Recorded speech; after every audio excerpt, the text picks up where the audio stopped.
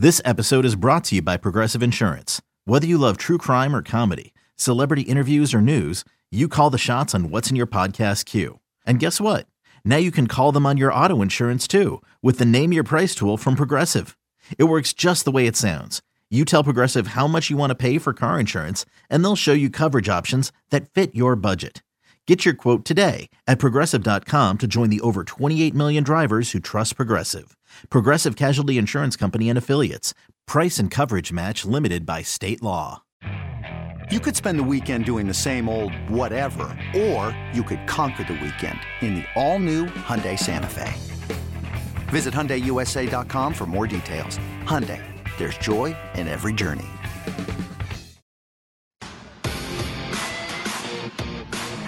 Taking it right at Morgan, right at Raymar Morgan.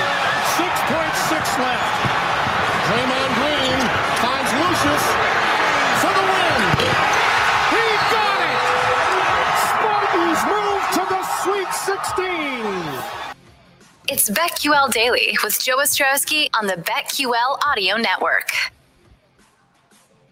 Another hour of wall-to-wall NCAA tournament coverage here on BetQL Daily. It's Joe Ostrowski and Eli Hershkovich. Thanks for checking us out live on the radio.com app, live on our radio.com sports YouTube page, or you can go back later and check out the YouTube version as well. Remember, You Better You Bet streams there as well. All sorts of great stuff on the radio.com sports YouTube page, including a rant from our buddy Lawrence Holmes from the other day about Ryan Pace.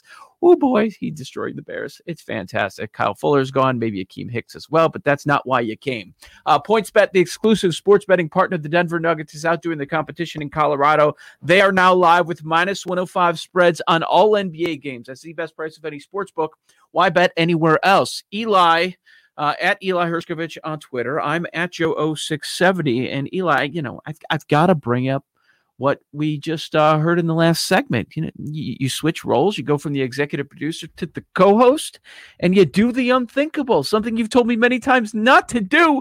30 seconds left before we go to the hard out, and you asked our guests a question. But here's the key.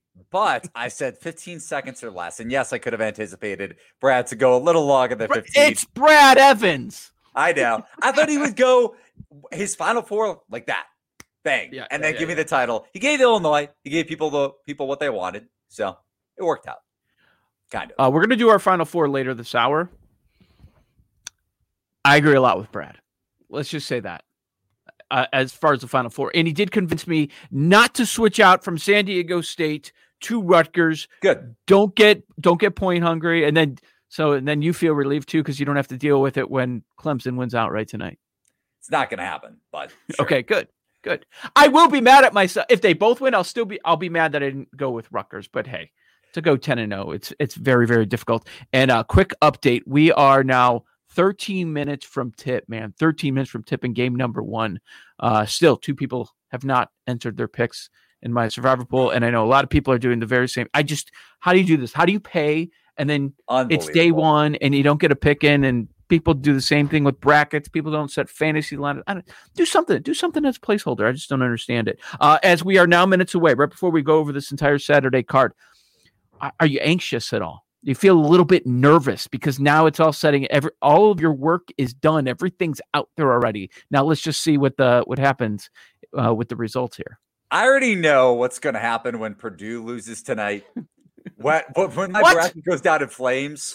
I told you not to take them in Survivor. As much as I like Purdue, that South region is as open as the East to me, just because of how much Baylor has taken a step back defensively. So I already know the trolls are going to come out. But hey, you know what? This is the best part of the tournament. This is why we made the bracket. This is why we bet against the spread. I love betting against the spread much more than I do making a bracket at this point. So we're going to have upsets. We're going to have some picks that go wrong, of course, but it's the fun of the tournament. Oh, man. So let's go through the entire Saturday card. This will be especially beneficial to everyone listening on the podcast. I know there's going to be people that watch all day on Friday, and then they're going to go to these specific episodes on the BetQL Daily podcast looking for their information for their Saturday bets. So the 12:15 Eastern game that kicks all of this off, it's a 5-12 matchup. We've got Georgetown, after surprising many and taking their conference tournament. They are going up against Colorado, and this line's been moving up. Interesting. So it's not the reaction, hey, you got the hot team in Georgetown with Patrick Ewing as the head coach. People are starting to back the Buffs. It's gone from 5.5 ticking up to 6.5 right now. It got as low as 4.5 earlier in the week. So there was some of that reaction, Joe, that you were mentioning with Georgetown coming off the Big East title win and beating Creighton. But I feel like the market is not only coming back on the right team here, but also coming back on the correct perception, correct evaluation of the Big East. I'm not super high on this conference, even though I think Villanova could beat Winthrop. It's still more of a coin flip game than the spread indicates, without Villanova having their lead ball handler in Gillespie. But back to this game, if Colorado wants to win this game and wants to cover the spread, they got to hit their threes. That's where Georgetown is most susceptible, even though this defense came to play in the Big East tournament. We didn't really see a team challenge them from deep. Creighton couldn't hit shots in the title game. Villanova couldn't hit shots in the semifinal. Marquette wasn't hitting shots in the quarterfinal along the way. If Colorado hits their threes with Schwartz and McKinley Wright, if McKinley Wright is dominating the tempo and controlling the pace, Colorado wins this game by a couple possessions. All right. But you were not placing a wager on this contest. Correct. If you want to throw Colorado in a money line parlay, I don't hate that. I wouldn't ask Ross for money line parlay advice, but otherwise you should be good to go. Like, for no reason. Let me just throw that out. Somebody told him to do that, right? Like, that's definite. You'd hope so, because I really hope it wasn't coming from his own head. Yeah. Well, he likes to drop some names on the show from time to time. How about the second game of the day on Saturday? Florida State, the 4, going up against UNC Greensboro, double-digit favorites. Florida State, the line is 10, biggest team in the nation. What do you think? Yeah, and it's a great point, because while UNC Greensboro, UNCG could turn Florida State over, we saw it in the ACC tournament title game. Florida State had 25 turnovers. What are you laughing at? Tech team. What are you laughing at? I don't think I'm laughing at anything. Okay, I thought you were laughing. I was smiling. This is the best time of the year. I was smiling. Okay, because we're like 9 minutes away. Yeah, I don't think I was laughing. I hope not. Okay. It's funny that you thought that, but yeah, Greensboro should be able to turn Florida State over, but it doesn't take away from the fact that Florida State should be able to dominate this team physically up front. UNCG's interior defense hasn't been bad, but they're susceptible to the three. And while Florida State's shooting at an unconscious clip still, and they were in conference play over 40%, 39% on the season, maybe that comes down to the tournament. This is actually an intriguing factor, is how teams adjust to the shooting backdrop. And maybe you bet teams live if they struggle early. UCLA, a perfect example of that last night against Michigan State, right? A Big Ten team in MSU that knows Mackey Arena, and they came out hot from three. Rocket Watts had a big first half. So did Joey Hauser. UCLA got comfortable, adjusted in the second half. They started knocking down shots.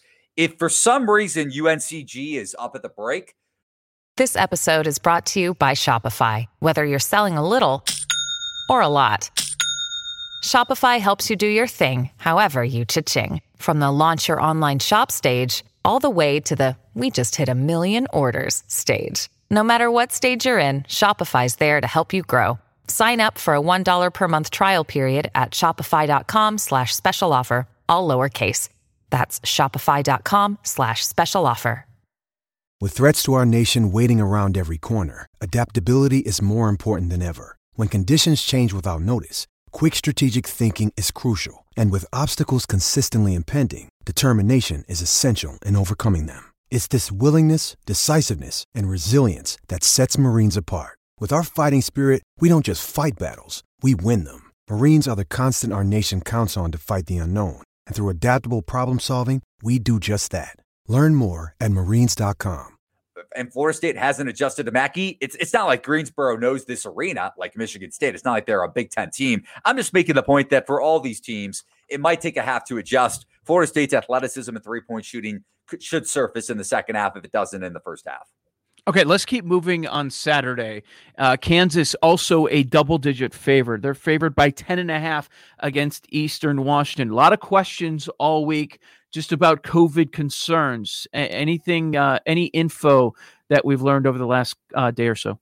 Yes, Jalen Wilson, Kansas's wing is going to be out for this game with COVID. I think it's got to be for the first 2 games. But it doesn't take away from the fact that Kansas has a size advantage against Eastern Washington, and David McCormick should have a monster game. McCormick had COVID tracing last week, so I thought he was going to be a guy, along with Anua, a backup forward for Kansas that was going to miss this game. And without McCormick not playing for Kansas is much more detrimental than Jalen Wilson. Even though Wilson is a solid scorer, can stretch the floor from time to time, but he's not a consistent shooter. McCormick is one of the best back-to-the-basket bigs in college basketball. As much as I want to take Eastern Washington, this line might be inflated. I would lean towards EWU. McCormick being in the game and playing, assuming he doesn't get in foul trouble, and Kansas has to go small. They haven't played poorly with that small ball lineup this year, especially with some of those guards off the bench. I lean towards Eastern Washington with the points, but Kansas could also blow them out with McCormick.